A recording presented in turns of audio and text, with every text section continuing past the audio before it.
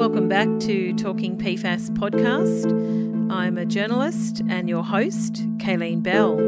And if you're joining us for the first time, welcome. I know it's been a long time since I published an episode. I've been busy launching a second podcast that is not about PFAS. It's good to be back. My guest today is Professor Ian Cousins from the Department of Environmental Science at Stockholm University in Sweden. Now, I've interviewed Ian before in episode 21 when we spoke about his PFAS essential use paper, and I highly recommend a listen to that one. Professor Cousins has a Bachelor of Science in Chemistry from the University of York and a PhD in Environmental Science from Lancaster University. He's well known for his research on the sources, transport and fate and exposure pathways of PFAS. In recent years, Professor Cousins has written a series of policy-related articles driven by his concern about the continued use of PFAS. Today we're going to be discussing his recent perspective paper that he's written with his colleagues, and he will give you the name of that. Ian and colleagues, in their conclusion, state, "We conclude that PFAS define a new planetary boundary that has been exceeded based on PFAS levels in environmental media being ubiquitously above guideline levels. Irrespective of whether or not one agrees with our conclusion that the planetary boundary for PFAS is exceeded, it is nevertheless highly problematic that everywhere on Earth where humans reside, recently proposed health advisories cannot be achieved without large investment in advanced cleanup technology." I'll be heading to Adelaide in a couple of days for the Cleanup Conference 2022, where I hope to talk to a range of experts in Australia and around the world about some of those advanced cleanup technologies that might exist now or be emerging. So stay tuned for that one. The US EPA has made some significant announcements regarding PFAS in the last couple of months, and in today's episode I'll provide details of these. Now to today's chat with Professor Ian Cousins. Hi Ian, welcome to Talking PFAS podcast. Hello, thanks for having me. You're welcome. And you've been a guest on the podcast before in episode 21, all the way back in November 2020, when we discussed your PFAS and essential use paper. That's correct. That's a good one for people to listen to if they don't know a lot about PFAS and the properties of PFAS. So today we're going to be discussing your latest paper published on the 2nd of August 2022 in the Environmental Science and Technology Journal. Can you just tell the listeners the name of that article and also the team that you worked with? Yeah, the name of the article is "Outside the Safe Operating Space of a New Planetary Boundary for Per- and Polyfluoroalkyl Substances, or PFAS." So I led the work, so I was the first author, but then we also included some members from my research team who were doing quite a lot of work on atmospheric transport of PFAS. So that includes a former PhD student of mine called Jana Johansson. It also includes a colleague of mine who's a researcher called Matthew Salter. It also includes another former PhD student who's now working for me as a postdoctoral researcher, Bo Shah. And then we had collaboration with another scientist who I've collaborated with for many years from ETH in Zurich in Switzerland, and his name is Martin Scheringer. How long did this paper take to put together? The paper was quite quick to write because it doesn't include new measurements. It is really just some observations that we have. We've made some of the measurements ourselves over the years, but the first draft only took me a few days to put together. And then, of course, we have to spend probably a few weeks modifying the draft. So it was a relatively fast paper to write. Why did you and your team, or you as the lead author, want to write this paper? Well, I've been noticing for a while that because our knowledge of toxicity of the substances, PFAS, has increased, that what's considered to be the safe levels in environmental media have dropped to the point where I was starting to see that they were coming down to levels which were the same or below even background environmental levels. And I thought, well, how are we going to be able to achieve these guidelines or health advisories if they're so close to what the background level is of PFAS in the globe? This is going to be a really big concern because we're not going to be able to achieve these guidelines. And it's also a big concern to the public that they're exposed above a health advisory. So they may be concerned that, am I going to have an effect then? Because, my drinking water may be above the health advisory. And it may not be possible to get it down below the health advisory because of the background environmental contamination. I've been noticing this for a while, and I thought it was time to make this point and gather information to make this point very clearly. So we gathered information of PFAS levels in rainwater from around the globe, but also we looked at soil and we looked at surface waters, and we made a comparison between levels in the environment and these guidelines. The result was pretty much as I thought. The ambient environmental levels are very close to these guideline levels, and in some cases, and for some substances, the environmental levels are above the guideline levels at all places around the world. For example, in the rainwater, for PFOA, the concentrations in the rainwater everywhere is above the health advisory that was recently set by the US EPA. They also state in their paper that the PFAS drinking water guidelines have progressively decreased over the last 22 years. For example, in the US, the PFOA drinking water guideline for West Virginia was 150,000 nanograms a litre, which is higher by a factor of 37.5 million than the recently announced US EPA drinking water lifetime advisory for PFOA, which is now 4 picograms a litre. And Ian states in his paper, as a result of this decrease, international drinking water guidelines for PFAS are now close to or even lower than levels in precipitation. This is from the EPA press office.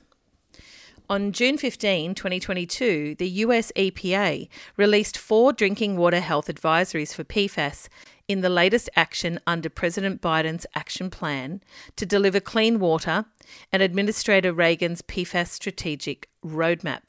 EPA is issuing interim updated drinking water health advisories for PFOA and PFOS that replace those EPA issued in 2016.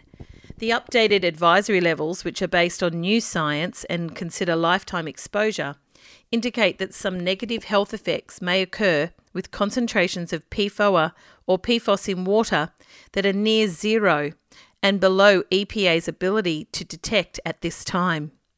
The lower the level of PFOA and PFOS, the lower the risk to public health. When you look at the paper that we're discussing today and you look at the graphs, the levels of PFOA in rainwater greatly exceed the US EPA drinking water health advisory for PFOA. Even in remote areas, the lowest value for PFOA is the Tibetan Plateau, with a median of 55 picograms per litre, which is approximately 14 times higher than the new advisory. So when you're talking about PFAS in background levels, just so people understand, you're talking about PFAS in rainwater, in soil, in biosolids. That's the background levels you're talking about? Yeah, just like if you were to go out into your garden or something and take some soil, or you have the ability to take a rainwater sample, it's not that difficult. You just need a funnel and a bottle, basically. You could just go out into the environment around you and just take some samples and just measure the PFAS in those samples. There isn't really a background for PFAS because they shouldn't be there at all.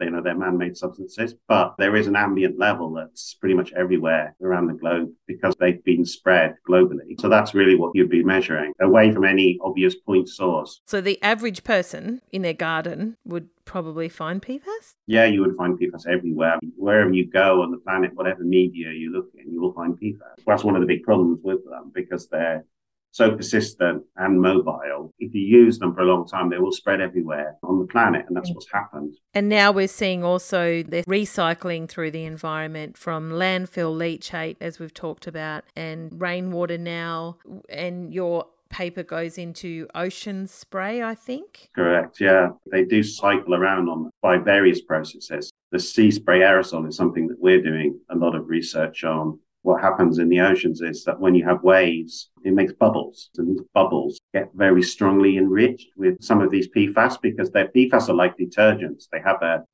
long water-hating tail and a water-loving head, just like the detergents you use when you wash up. And this means that they go to the interfaces. They go to the air-water interface on the bubbles, and they get very, very enriched. And then when these bubbles burst at the surface of the ocean, they eject little droplets or aerosols into the air. And these little droplets are very small, and they can travel a long way in the atmosphere, and they're very enriched with very high concentrations of PFAS. So this is a new mechanism for transporting these PFAS in the atmosphere around the globe. You've got measurements for that? Yeah, we're leading the research, I would say, globally on this particular area. And we've made a lot of measurements. And we show that in the aerosols, these droplets that get ejected, the concentrations are 60,000 times higher than the concentrations in the underlying sea. So there's a very strong enrichment process going on. That's quite amazing numbers. Yeah. I haven't read any papers on this, but you've done some. Yeah, we've done some papers and we've tried to publicize this work as well. We call it the toxic boomerang. That's the way we try to publicize it. The old idea was that these PFAS will ultimately go into the sea and stay in the sea and mix down into the deep oceans. But what we show is that's not the case. They boomerang back to the shore again, get deposited again on land, and then maybe they go back into the ocean again, continuous cycle from the land to the sea, and then from the sea back to the land again. They will accumulate on the surface and they will accumulate on these bubbles because you have this air-water interface, and that's where these surface active substances go to. So when you see after rough seas and you've got all that foam that's just maybe in your ocean baths, in the pools, up on the shoreline, is that always PFAS? Those foams are naturally produced as well. So there are natural surfactants as well. But those foams are going to also be highly enriched with PFAS because those foams are basically little bubbles, and those bubbles become very enriched. It's another interface where these PFAS go to. You can get high concentrations on those foams. Wow, okay. It's a very complex contaminant, right? Yeah, it is. Yeah. It's an extremely complicated contaminant. I mean, this is one of the reasons why, from a scientific point of view, they're fascinating to study. But it also means that we weren't ready, really, for their behavior as scientists because they behave in different ways than the pollutants that we used to study. You've been doing PFAS work for 20 years and you're still learning new things, right? Yeah, and everyone is. They're fascinating from a scientific point of view. I noticed that you tweeted that your paper has had a lot of attention. In fact, you said, just discovered that our perspective on PFAS in rainwater is the number one most read paper in environmental science and technology in the last 12 months with 150,000 reads, and it's only been 12 days. So that response has surprised you? Yeah, it's a phenomenal response. We get usually some journalists interested and they interview us and they write a few articles. But in this case, it's phenomenal because that's kind of like a blockbuster. No other papers in the whole journal have been read as much in the last 12 months as this paper was read in 12 days. You said one download every 6 seconds. Yeah, that's right. Maybe it was higher at the peak, but that was just on average for the first 12 days. So yeah, it was phenomenal. And then we got so many media requests. And I don't normally go on live TV all over the world to talk about my research. And that's happened on the radio as well, all over the world. So there's been an enormous response. And we weren't really prepared for that. So why do you think it's been such an incredible response? I think the idea of PFAS in rainwater seems to have caught people's imagination most. And I think it's like rainwater is considered kind of a giver of life in some respects. I think everyone relates to it. I mean, I didn't realize also how many people around the world drink rainwater directly without much treatment or any treatment. And so there's vast numbers of people around the world doing this. Even in Australia, it's not uncommon for people to drink rainwater. We knew this was happening. We didn't know the extent to which it was happening. So that was also something that helped with getting a lot of attention. I mean, in Sweden, we drink water from mountain springs and we think it's the best water, that you can drink. Of course, that's fed by rainwater. So it's caught everyone's imagination that the environment is like contaminated now to the point where the rainwater everywhere would be above a health advisory. Well, even rural properties in Australia, many people have tank water. And even in these PFAS contaminated areas that I've covered in Australia, many of them were put onto tank water. And this is near the contaminated RAF bases. So from what you're saying, if it's in the rain, I wonder how concerned those people should now be that it could be in their tank water, and what can they do about it? Because they might not have an alternate source of water. Yeah, I mean, the tank water is going to be a lot lower than the groundwater that they would have drunk if they hadn't switched from the groundwater to the tank water. So they definitely reduced their exposure a lot by switching to that. They would have still been exposed to PFAS, but those people shouldn't be any more concerned than everyone else, because everyone is exposed to PFAS from rainwater and from the treated drinking water that you get to your tap. You will have in that water, you'll have these low levels of PFAS because they're not effectively removed from treatment processes either. So I don't think those people should be especially worried at all. But, we should be concerned more generally, globally, about the fact that there are low levels of PFAS everywhere around us, including in the drinking water. So it's pretty much probably why, if you tested a group of people, any humans, they would have PFAS in their blood. Yeah. We can also say that for these 4 PFAS, the levels in our blood were higher in the past. So that if we were to measure people's blood around the turn of the century, we have done, and their levels were much higher than they are now. So there has been a reduction in the exposure to PFAS. But I don't think that reduction in exposure will continue forever, because I think what will happen is eventually, when we remove all of the important PFAS-containing consumer products that have exposed us in the past, especially things like food contact papers and used like food packaging, fast foods and things like that, we remove all of these important exposure sources, then the only exposure sources left are from the environment around us. And so those exposures will eventually become the dominant exposures. And then those exposures are not going to go down very much anymore. So although we've seen a drop in exposure over the last 20 years, I don't think that will continue forever. It will start to level off, and the background sort of exposure will become the dominant exposure. Well, that's very concerning, isn't it? Especially when we're talking about a complex group of chemicals. And there are thousands and thousands now that EPA have, last count, there was about 9,000 different types of PFAS chemicals. Now, not all of them are toxic, but many of them, thousands of them, have not been studied, right? No, I mean, they're all persistent. And, this concerns us that when they're released into the environment, they will not degrade. And that concerns us because we know that as we learn more about substances and we learn more about their effects, not necessarily just toxic effects, but also other effects like ozone depletion, climate change. Some of these fluorinated gases have high global warming potential. So they can have all sorts of different effects on the environment. And, it takes research to discover these effects. But, once you've got a persistent chemical out there, you can't easily reverse that environmental contamination. I mean, you've got many of these substances. Are we really going to study them one by one, trying to determine what are the effects that could potentially happen? We've already seen that for these 4 PFAS, that our knowledge increased so much over the last 20 years that the safe levels keep dropping. So this is a concern, or maybe a precautionary approach would be preferable.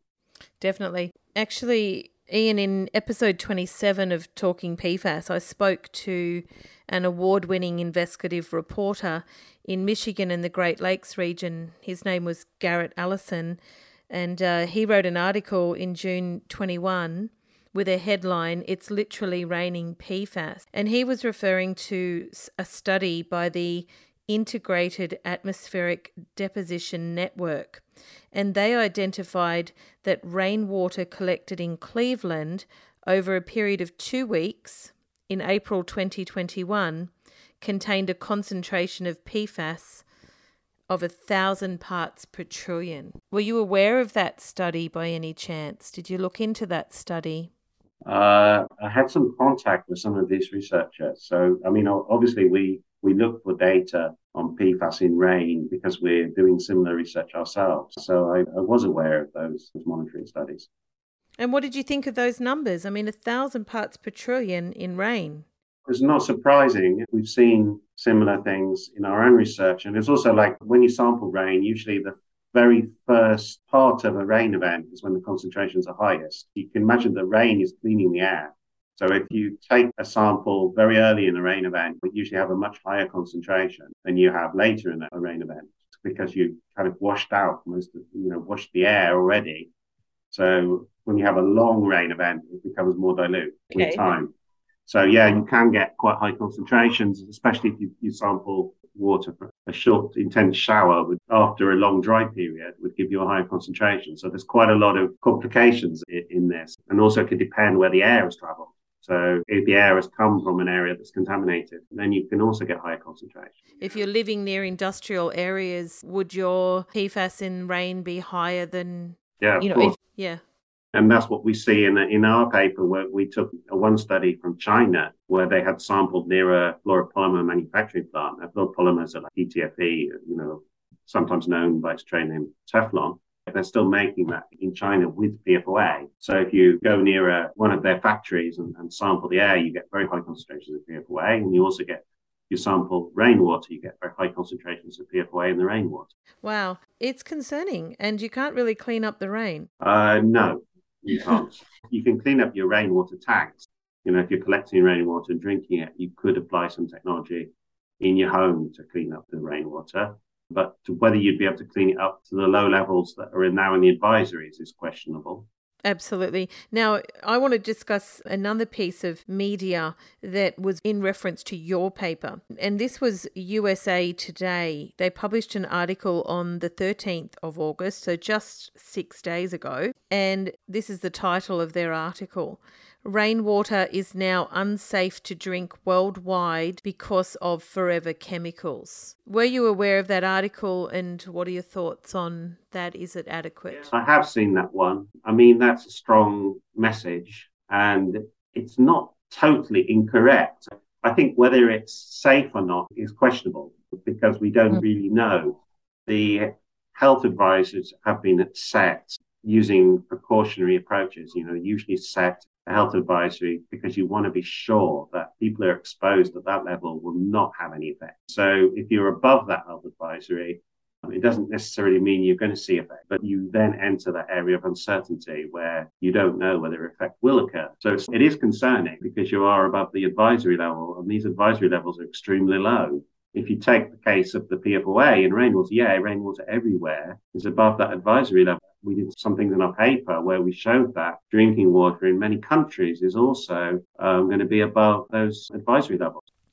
In June 2022, EPA released interim updated health advisories for PFOA and PFOS based on human epidemiology studies in populations exposed to these chemicals. Based on the new data and EPA's draft analyses, the levels at which negative health effects could occur are much lower than previously understood when EPA issued the 2016 health advisories for PFOA and PFOS at 70 parts per trillion.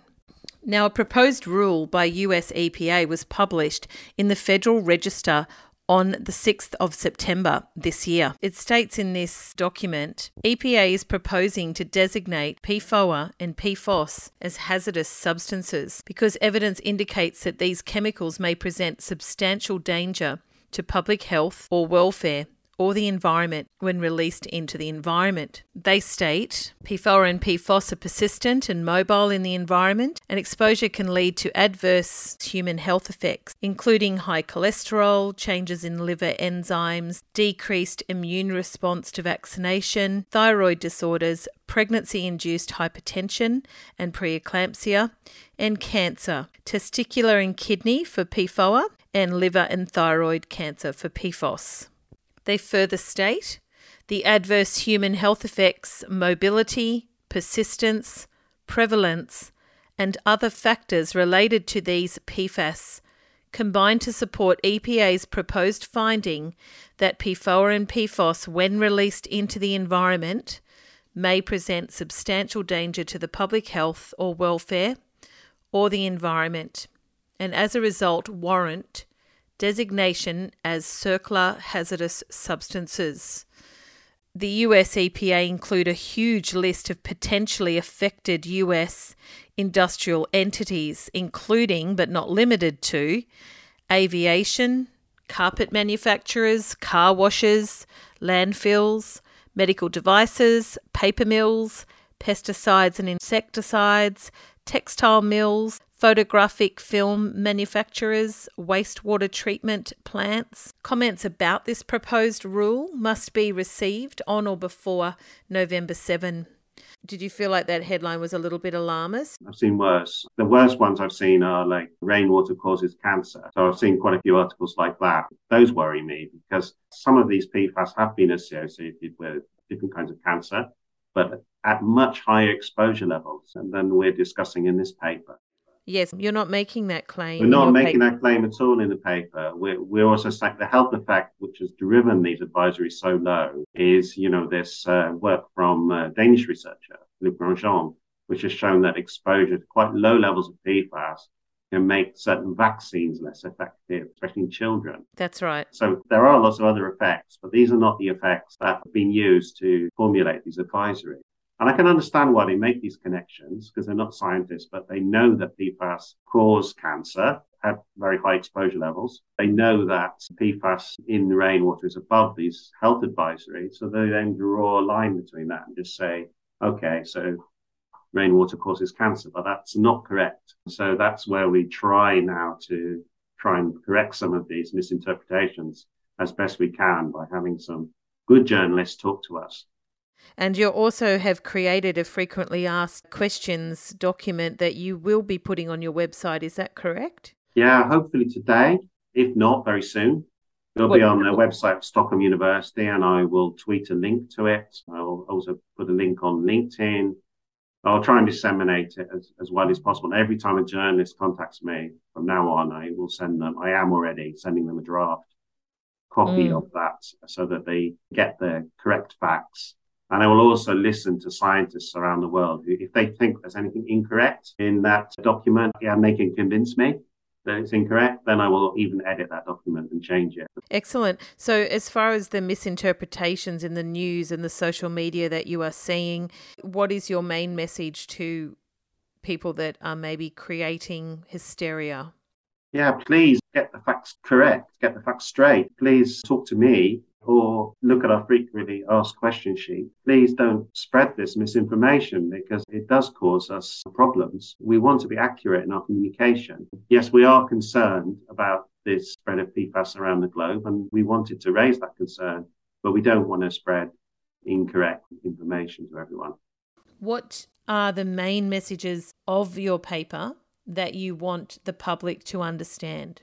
The main message of our paper was that because we've been using these persistent chemicals for a long time, they've been spread everywhere around the globe. And as we have got a better understanding of the toxicity, we now realize that it's not possible to achieve the health advisories that are now being set. So the message we want to get across is this: it's a bad idea to use these very persistent chemicals. And we have to be careful about the larger group of PFAS. We should also be concerned that similar things may happen if we continue to use these other PFAS. And we've been making this point about the problem with persistent chemicals in other papers. We're going to tackle this planetary boundary terminology. And I did find another team of researchers at Stockholm, I believe. Correct. They also published in the Environmental Science and Technology in January this year. And theirs says outside the safe operating space of the planetary boundary for novel entities. And yours is outside the safe operating space of a new planetary boundary for PFAS. You reference their paper in your paper. Were you guided by their work? How much of an influence did it play in your article? The whole concept of planetary boundaries was developed at Stockholm University by a guy called Johan Rockström. He's mostly working in Germany now, but there are lots of people still working on the planetary boundary concept, and it's kind of inspired our work. We actually have written quite a few papers on the planetary boundary concept previously. So the idea in their paper is that we just cannot keep up with all of the chemicals that we have in society. We're not able to quickly enough work out whether they're a problem or not. There's just too many of them.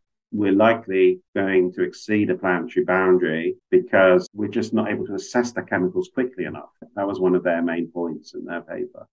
So basically, the Okay. planetary boundary is like defines a safe operating space for humanity. From what I understand, you're saying because PFAS are everywhere, because they're persistent, they're forever. Is it those two reasons alone that mean a planetary boundary has been breached? Is that all the evidence that's needed? No, I think you also have to show that there's a concern regarding an effect. So we didn't think it was necessary to show that there was a large scale effect on all humans. But we just said, look, if these advisories, these precautionary advisories, are not able to be achieved because of the global spread of PFAS, then we've made the planet fairly inhospitable for ourselves. We're no longer in the safe operating space. If that was the point that we were making. So we are concerned there is potentially an effect as a result of this global spread that we can't do anything about. It's not like we can turn off the tap and they'll just disappear. They will stay there and we just have to wait. That's not great either, because ideally you would just be able to reverse the problem quickly, but you can't with these chemicals. There's an estimated 350,000 chemicals or mixtures of chemicals on the global market. And that's a pretty good estimate, probably, of how many are used. The problem is with the 350,000 is that we can't quantify all the effects of all of those. When you talk about novel entities, which is a term I'll get you to explain in a minute, the chemical industry is the second largest manufacturing industry globally. Global production increased 50-fold since 1950 and is projected to triple again by 2050 compared to 2010. That's a lot of chemicals that are predicted to be produced. Yeah, even within the PFAS, there are projections for increasing volumes of those substances as well. Novel entities, could you please just give us an idea what a novel entity is? That was introduced as a replacement, because originally it was called the Planetary Boundary for Chemical Pollution, which I actually prefer in a lot of respects because it's easier to understand regarding chemicals. But of course, they wanted to include things that are not just chemicals. They include plastics in there, nanoparticles, complex mixtures. They include not just chemicals now, they include other materials, things that are man-made and that shouldn't be in the environment. Could you please explain why has a new planetary boundary for PFAS been exceeded? The reason we think it's been exceeded is because for the 4 PFAS that we have studied in our paper, they're globally spread and they are spread at concentrations now everywhere around the environment due to our increasing knowledge of toxicity over the last 20 years, that these levels in the environment are now above some of these guideline values. So that makes us concerned that there could be human health effect, even at these fairly low globally spread levels. We make the case that therefore this planetary boundary for chemical pollution has actually been exceeded, but we say maybe the chemical pollution planetary boundary or the novel entity planetary boundary actually is a placeholder for a whole set of planetary boundaries for chemicals, and that we have identified one for PFAS now, and there can be other ones. Some of the other planetary boundaries can be thought of as chemical pollution boundaries. For example, the one for the ozone hole, ozone layer depletion, that can be thought of as a chemical pollution or a novel entity planetary boundary because it's chemicals that are causing that, right? So man-made chemicals. It's just a different effect. It's not a toxic effect. So you could think that, we're going to discover effects related to chemical pollution, which will lead to different planetary boundaries being exceeded in the future. I think the hard thing for me to get my head around with planetary boundaries, how are they measured? There's no real definition of what a safe operating space is. A planetary boundary basically defines a safe operating space for humanity. Novel entities was one of the 9 planetary boundaries. And so if that would be exceeded, then you would say, based on, for example, chemical pollution or the use of PFAS, we're no longer in that safe operating space anymore. There can be, we'd be in danger of having some effects on humans, which could, makes the planet, basically inhospitable for humans because of the use of chemicals. Well, that's very concerning. Inhospitable for humans. Is there any hope in this, in this, Ian? Well, yeah, it's, that's one of the primary reasons we wrote the paper, was that we should learn a lesson from this. And we've been saying, in other papers about the problems with persistent chemicals and that they can lead to these kind of global problems. And so we hope that by getting this information out and showing that the problem that has occurred for these 4 PFAS,